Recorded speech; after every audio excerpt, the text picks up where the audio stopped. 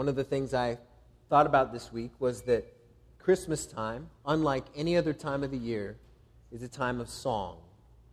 No holiday carries a tune like Christmas. Last week we listened to Zechariah. This week we're going to listen to angels who appeared to shepherds in the night sky of Bethlehem. And if you recognize all the different songs that we sing about angels singing that night, it's significant. Nearly almost all of the Christmas carols we sing about these angels singing on that night to those shepherds. The first Noel, the angels did say, was to certain poor shepherds in fields as they lay. Hark the herald angels sing. It's another one. Hark, the herald angels sing, glory to the newborn King, peace on earth and mercy mild, God and sinners reconcile. Angels we have heard on high, sweetly singing o'er the plains and the mountains in reply. And they're not the only ones. If you think about it, we've got O Holy Night, Joy to the World, Silent Night, What Child Is This? Come, Thou Long Expected Jesus, and more, and more, and more. The reason the angels were excited to announce this to mankind and the shepherds on that night is because they saw and understood the great cost of peace. They were announcing something altogether new and different.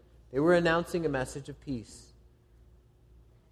Our passage shows us this morning two different paths to peace.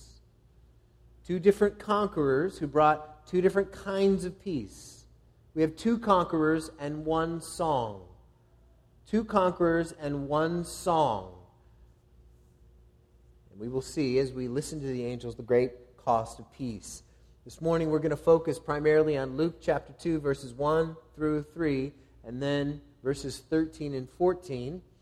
But instead of just reading those verses, I'm going to read the whole section, beginning in Luke chapter 2, verses 1, and I'll go all the way down to verse 14. It's going to sound very familiar, but let's look at it again and listen.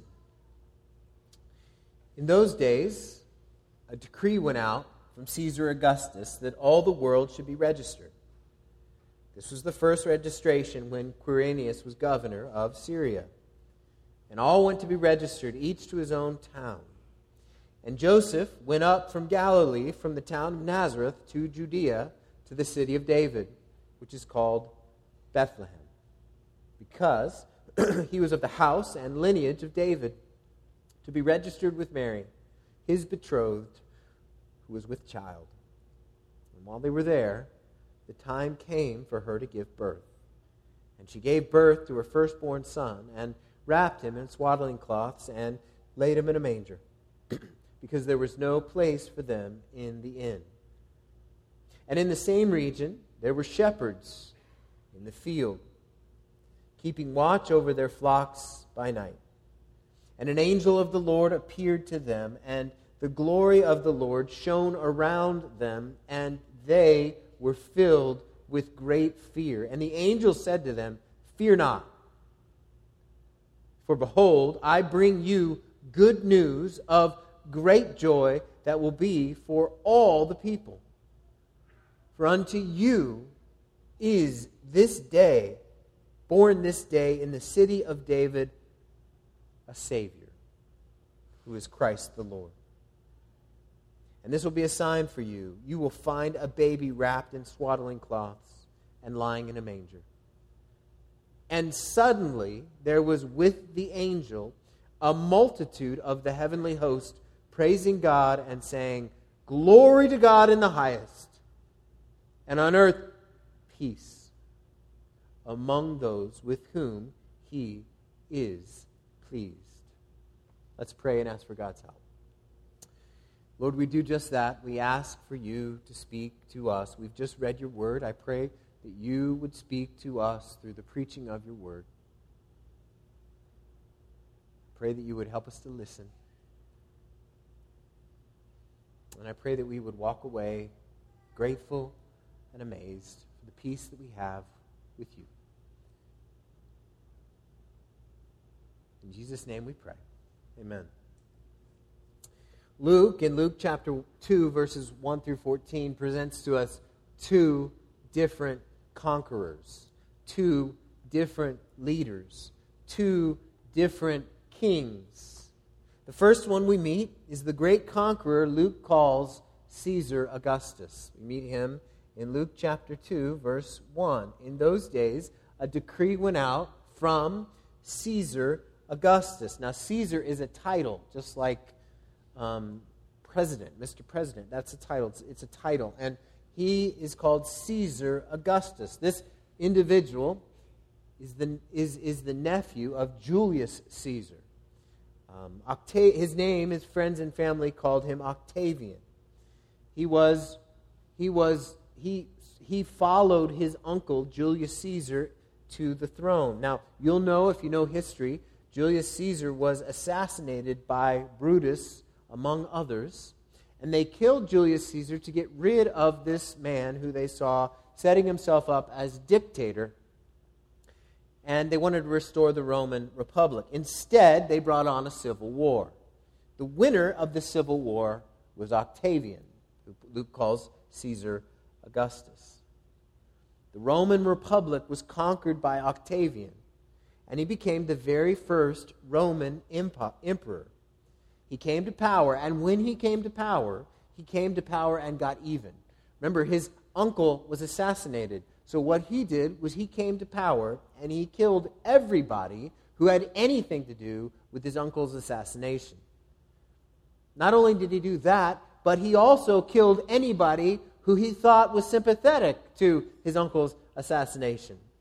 He led a great army, and he used his army to kill all of his enemies.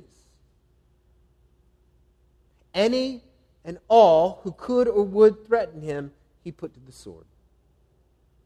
He was a great conqueror. And so as such, he gave himself a great name. He called himself Augustus. This is him changing his name. Augustus means revered or divine. This conqueror, Caesar Augustus, is naming himself God. And the Senate agreed. I mean, they didn't have much choice, because if they didn't agree, he'd probably kill him. And so they said, yeah, you're a god. We'll put you in the pantheon. And they did just that. They put Octavian in the pantheon, and they conscripted poets to write all kinds of glowing things about him. One poet said, Octavian, your birthday signals the beginning of the good news for the world, or the gospel for the world. Another inscription found in a Roman city in Turkey said, Augustus, or Octavian, is the father, now listen to this language, is the father of his divine homeland, Rome, inherited by his father Zeus, and a savior of the common folk. His foresight not only fulfilled the entreaties of all people, but surpassed them, making peace for land and sea, while cities bloom with order, harmony, and good seasons. The productivity of all things is good and at its prime. There are fond hopes for the future and goodwill during the present, which fills all men, so that they ought to bear pleasing sacrifices and hymns. Do you see what this is calling for? This is calling Octavian the son of Zeus, the son of God.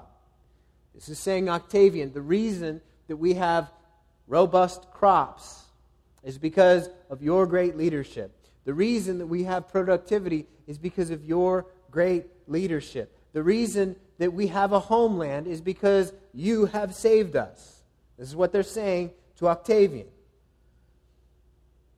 They were saved because there was no power who could threaten him. And the people, as long as they stayed on Octavian's good side, they had peace. He was a bringer of good news, because he brought the good news of success and prosperity to Rome. Under his reign, roads were constructed and trade increased, and Rome became prosperous and a world-dominating power. He was called the Son of God. His successes were so numerous that people regarded him as more than a man, but a God. And so they worshipped him in song and in sacrifice. Most significantly, Octavian, whom Luke calls Caesar Augustus in Luke chapter 2, was known for the peace that he brought. He ushered in a 2-century time frame, what historians call Pax Romana. It's peace, the Roman peace. He brought Roman peace to the world. There were no more civil wars after him for centuries.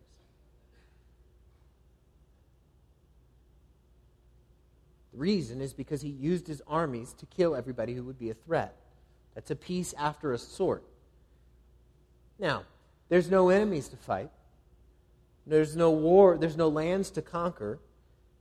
And so what's he going to do? He's going to count his conquered subjects. That's what he does. The man who declared himself to be a god decided to show the world that he was the great conqueror he thought he was, and so he took inventory of all that was his, and he counted people. The whole known world was in the palm of his hands. No one had more power, no one had more influence, no one had more fame or glory or strength or accolades. Here, Octavian, he was the one who had everything. And so, why not measure it? So in those days, a decree went out from Caesar Augustus that all the world should be registered. The conqueror wanted to know what he had. He's one conqueror in our passage. The other conqueror is Mary's baby, wrapped in swaddling cloths and lying in a manger. Christ, the conqueror. Octavian celebrates himself. Jesus is celebrated by others. Notice, Octavian had to give his own decree, saying, "Count my subjects." Jesus, quite the contrary, have others decreeing things about him. The angels, they're saying, "Glory to God in the highest, and on earth peace among those with whom he is pleased." Now, before we get to that, let's just remember where we are in the story. We have shepherds keeping watch outside Bethlehem in the abandoned fields. Now, these shepherds were watching over sheep that would, in all likelihood, become sacrifices at Passover time. And these shepherds were the lowest of the low in Palestinian society. There was no job that paid less. There was no profession that was looked down upon more. Society mistrusted them, and there was nothing that indicated that these shepherds were devout or even God-fearing. In fact, shepherds could not participate in religious observances of that day because they were ritually unclean. They came in contact with dirty animals and oftentimes dead animals. And so no one wanted them around. Yet the angels announced the coming of Jesus, the conqueror, to the one of the most despised kind of people. Verse 10, "Fear not," speaking to the shepherds. They come not to the halls of the great. They don't come to the Oval Office. They go to the lowest of the low. And unto them, verse 11, is born this day in the city of David a Savior, who is Christ the Lord. A Savior, who is Christ the Lord. And suddenly, there was with the angel a multitude of the heavenly host, praising God and saying, "Glory to God in the highest, and on earth peace among those with whom he is pleased." Now, if you were to paint a picture in your mind's eye of these angels in verse 13, how would you picture them? Bright? Yes. Shiny? Yes. But would you think of them in robes and strumming harps? That's the way I've always thought of them. But Luke tells us something here that we need to pay attention to. He says, this is a heavenly host praising God. This is a regiment. These are fighters. This is an angel army arrayed in the sky above the shepherds, These angels constitute a heavenly army. When has an army ever been mustered to fight that was tasked to announce peace? That's what this is right here. And they say, glory to God, peace to men. God is a warrior ready to fight for his people. And Christ invaded enemy territory by becoming a baby. That night in Bethlehem, that is the beginning of the war. And if you're a shepherd, you see an angel army loaded to the gills, armed and ready to fight. It's no wonder that you're afraid. But instead of being attacked, the angels sing a song and tell them of some great news that's happening in the town of Bethlehem. This is that legion of angels that Jesus references at his arrest when he says, do you think that I cannot appeal to my Father and he will at once send me more than 12 legions of angels? There they are. They're in Luke chapter 2. But this angel army is mustered not to fight, but to announce. Octavian, he sent a decree saying, be counted. I want to see how powerful I am. Jesus had others decree that he had come, and he showed his power by becoming one of his people. Armies fight, but this army announced. Armies fight, but this army announced. How did Octavian use his army? Octavian used his army to cut down anyone that would be a threat. Octavian killed with the sword. Octavian used his authority to destroy. Octavian conquered everyone so that he might have the ultimate seat of power. Octavian's army did not announce peace. Jesus's did. Jesus is a conqueror completely different than Octavian. Jesus did not show up riding at the head of an angel army. He came as a humble baby. Jesus came to be numbered amongst his subjects, not to kill those he found to be a threat. Even more than that, we know, as we keep reading in the Bible, we know that Jesus, he came to conquer by being conquered. Instead of killing those who would threaten him, he was killed so that those who follow him might have life. Two different kinds of conquerors. Two different kinds of peace.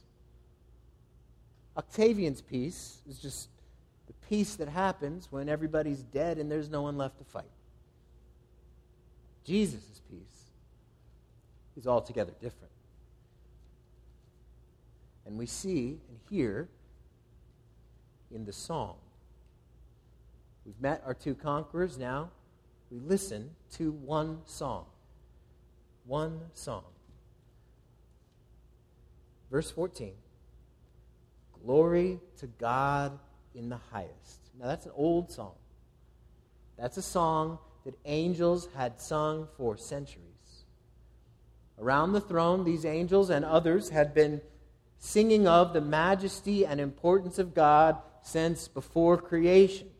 Angels were created with the specific purpose of ascribing to God the utmost importance in the universe, the utmost glory. Angels sang of the glory of God. And they sang of the glory of God because they knew God to be of the most glory in all the universe. He had more importance and more weight. He has more importance and more weight than anyone. And it would be wrong not to give voice to that reality. And that's what they did. If we could peek into the heavenly throne room, we would hear the angels singing to God. In fact, that's exactly what we hear in Revelation chapter 4. Worthy are you, our Lord and God, to receive glory and honor and power, for you created all things. And by your will they existed and were created. That's an expansion of this song. Glory to God in the highest. Glory to God in the highest. That's an old song. Heaven has been continually offering praise to God. What's different is what comes next. What's new is what comes next. What is to be celebrated is what comes after that. Glory to God in the highest. Now the angels add a new stanza, a special stanza, a stanza that no one expected. They say, and on earth, peace. Peace. Never since the garden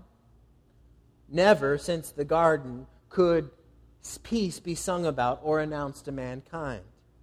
Glory to God in the highest, absolutely, but peace on earth, no way. The earth was many things, but it was not peaceful. The natural state of things in this world was war and strife. Not just nation against nation, but one race against another race, one political party against another political party, one who wants power versus one who has power, brother versus sister, husband versus wife, us versus them. War and strife is the natural way of things here on earth, and yet the angels appear to the shepherds and announce a word of peace. Peace. Glory to God in the highest, and on earth, peace. Peace. Now you might wonder, if these angels who had all this power were announcing peace, why don't we experience more peace here and now? And that's a very good question. These angels don't promise peace in every regard on earth immediately. No, they're coming to give a message to a very specific group of people. Who? Let's keep listening to their song. Glory to God in the highest, and on earth peace among those with whom He is pleased. This is not peace to every person everywhere. This is peace to those with whom God is pleased. Who are those people? Who are those people with whom God is pleased? It's those who respond to Jesus in the right way. It's those who come to Him. It's those who trust in Jesus. It's those who look to Him. It's those who receive the offered gift of salvation from Jesus. It's those who regard Jesus as a Savior and Christ the Lord. Jesus one day will make all things right, and this world will be what it was designed to be. It will be completely restored, and there will be nothing but unending peace.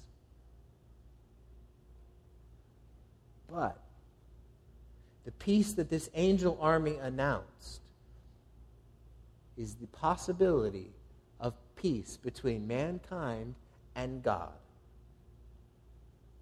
Mankind and God. That's the peace.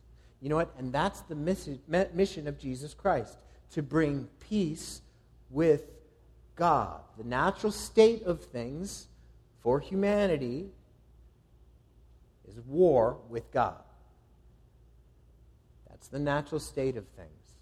Everyone left to our own devices is against God, at war with God. That's what sin is. Sin is treason.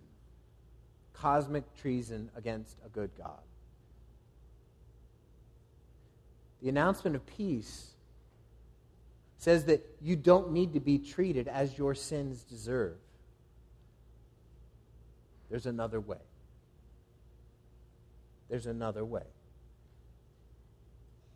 Glory to God in the highest, and on earth peace among those with whom He is pleased. The peace came to earth in the form of Jesus. Now we all know that Jesus did not stay a baby. He did not remain in the manger forever. He came and brought peace by dying. The method and the mode and the means of peace came on the day when Jesus died on that cross. The peace came to earth on a day when there were no angels to sing. It came on a day when all light seemed to go out. It came on the day when the glory of God seemed hidden behind all-consuming darkness. It came on a day when the wrath of God was poured out on Jesus. Peace came on that day. Peace came on the day that Jesus died in the place of all who trust in him. When the baby became a man. That's when peace came to earth. Because Jesus was treated as our sins deserved, we receive the peace and the love and the blessing that he deserved. It was Jesus instead of us, so that we might have peace with God. God made, might think of it this way, God made war on Jesus so that we might be those who only know peace from God. That's what the angels are singing about. That's what they're singing about. We have peace. Imagine this from an angelic perspective. Your job, created from the beginning, is to sing to this God of his majesty, of his glory. It's to give voice to the reality of the greatness of God. This is what you do day in and day out. This is what you do year in and year out. This is what you do decade after decade, century after century, millennia after millennia. That's what you do. You just sing to the glory of God because that is the only right and appropriate response. And you've sung for all this time to God the Son, arrayed in all his glory in heaven. You've sung glory to God in the highest, and you've seen him shine brighter than the sun. And then all of a sudden, he becomes a baby.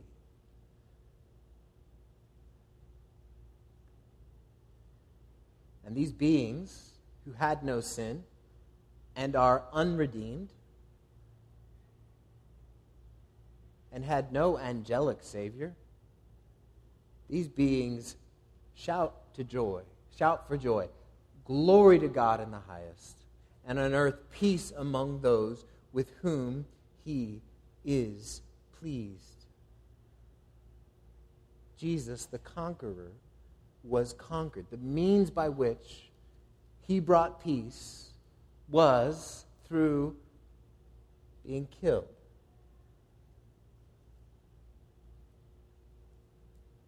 Jesus, the conqueror, was conquered. The angels were not just announcing a message of peace, they were proclaiming the means and the way of peace. The way mankind could experience peace with God is that the good news of Christmas is this: God has become a man. God has come close to bring us to his Father. On our own, we could never live at peace with God, but God sent his Son so that we might be able to have one to take our place, so that we might be able to experience a peace that defies understanding and explanation. Jesus was conquered for those that ran far from him. Jesus became a man so that we might be able to come to God. You see, the angels sang because they understood the great cost of peace. In one regard, they understood what it cost Jesus to go from eternal God, uncreated, to a baby. They got that. They understood that. They understood that God the Son became a man. They understood that, and it blew their minds that God would stoop to come to earth and become one of his creatures. They got that. And they sang. I don't know if they understood how much further Jesus would go. What he would do to bring peace. What he would do to give peace to his people. He would die. This army he could have marshaled to destroy all of his enemies, instead sang of the one who would be destroyed for his enemies. The one who would be treated as a sinner for sinners. The one to whom God would say, I reject you so that we might be accepted. The one who stood in between God and man, as a man, to experience the wrath of God. That's the peace that the angels are singing about here. Glory to God in the highest, and on earth peace. Peace. You see, the message of Christmas is a message of peace at great cost. Peace with a frightening price tag. Peace at the cost of God the Son. No wonder the angels sang. Peace is not just the end of hostilities. That's not the peace they're singing about. That's what our English word peace can sometimes mean. That we once were fighting, we still hate each other, but we're not fighting. That's not the peace that's being talked about here. This is a different sort of peace. This is a peace that says not just, we will not fight, but also I will give you blessing and love and hope and harmony. That's what the peace is that we have with God. He loves you. He protects you. He cares about you. He gives you favor. Christian, that's what He's done for you.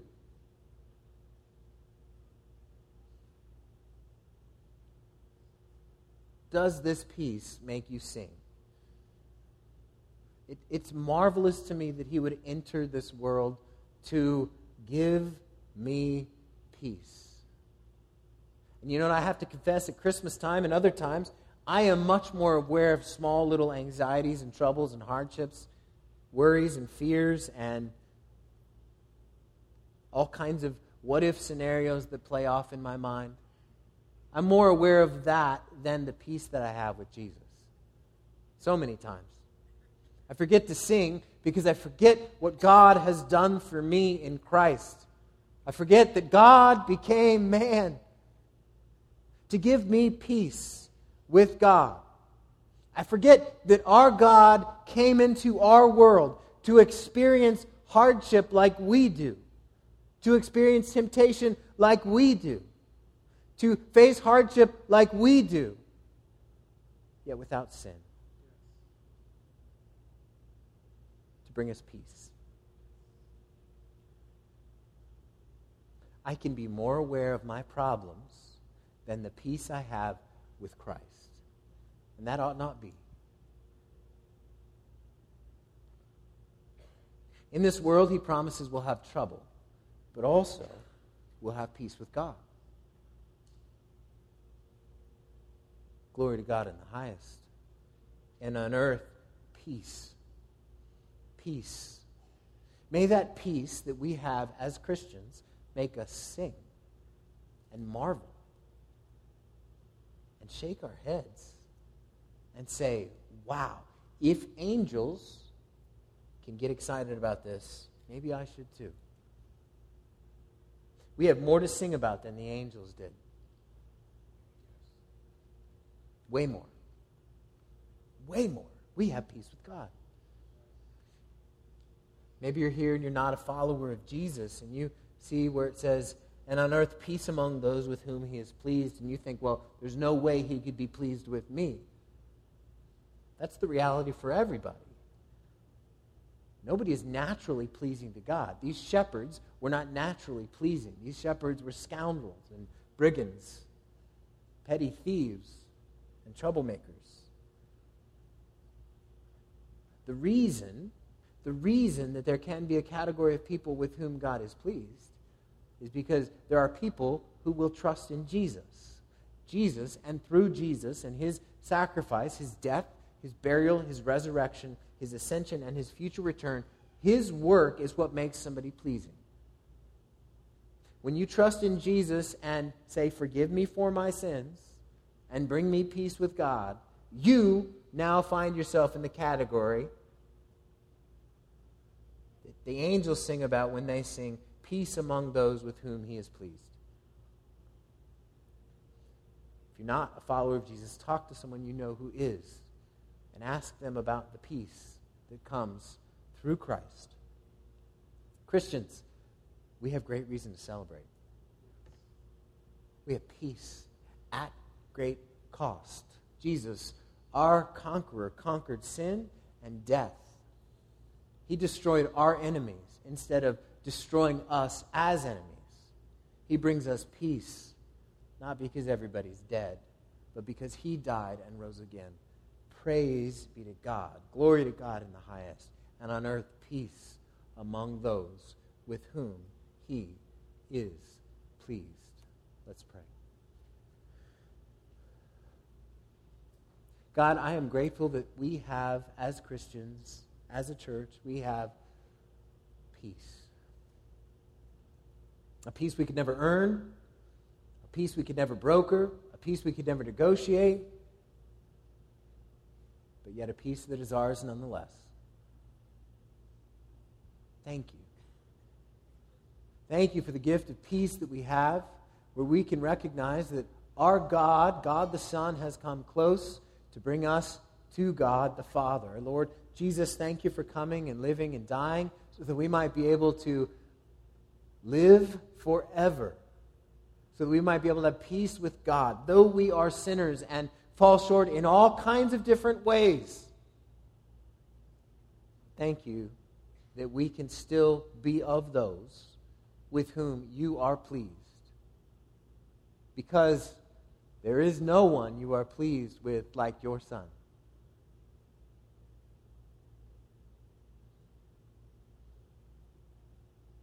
Because of our association with you, Jesus, we know that we are those with whom you are pleased, and we are grateful for peace.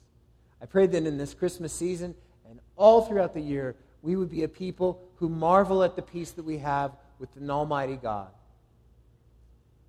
I pray that we'd be grateful for our forgiveness, grateful for our hope, grateful for our future, grateful for our life, and may we join those angels on a regular basis, singing glory to God in the highest and on earth peace, because that's our experience. Thank you. Jesus, thank you. I pray you would bless us all this week. Help us to have moments in our days and our weeks that we just stop and say, wow, I have peace with God. Jesus, thank you for that peace. It's in your name we pray. Amen.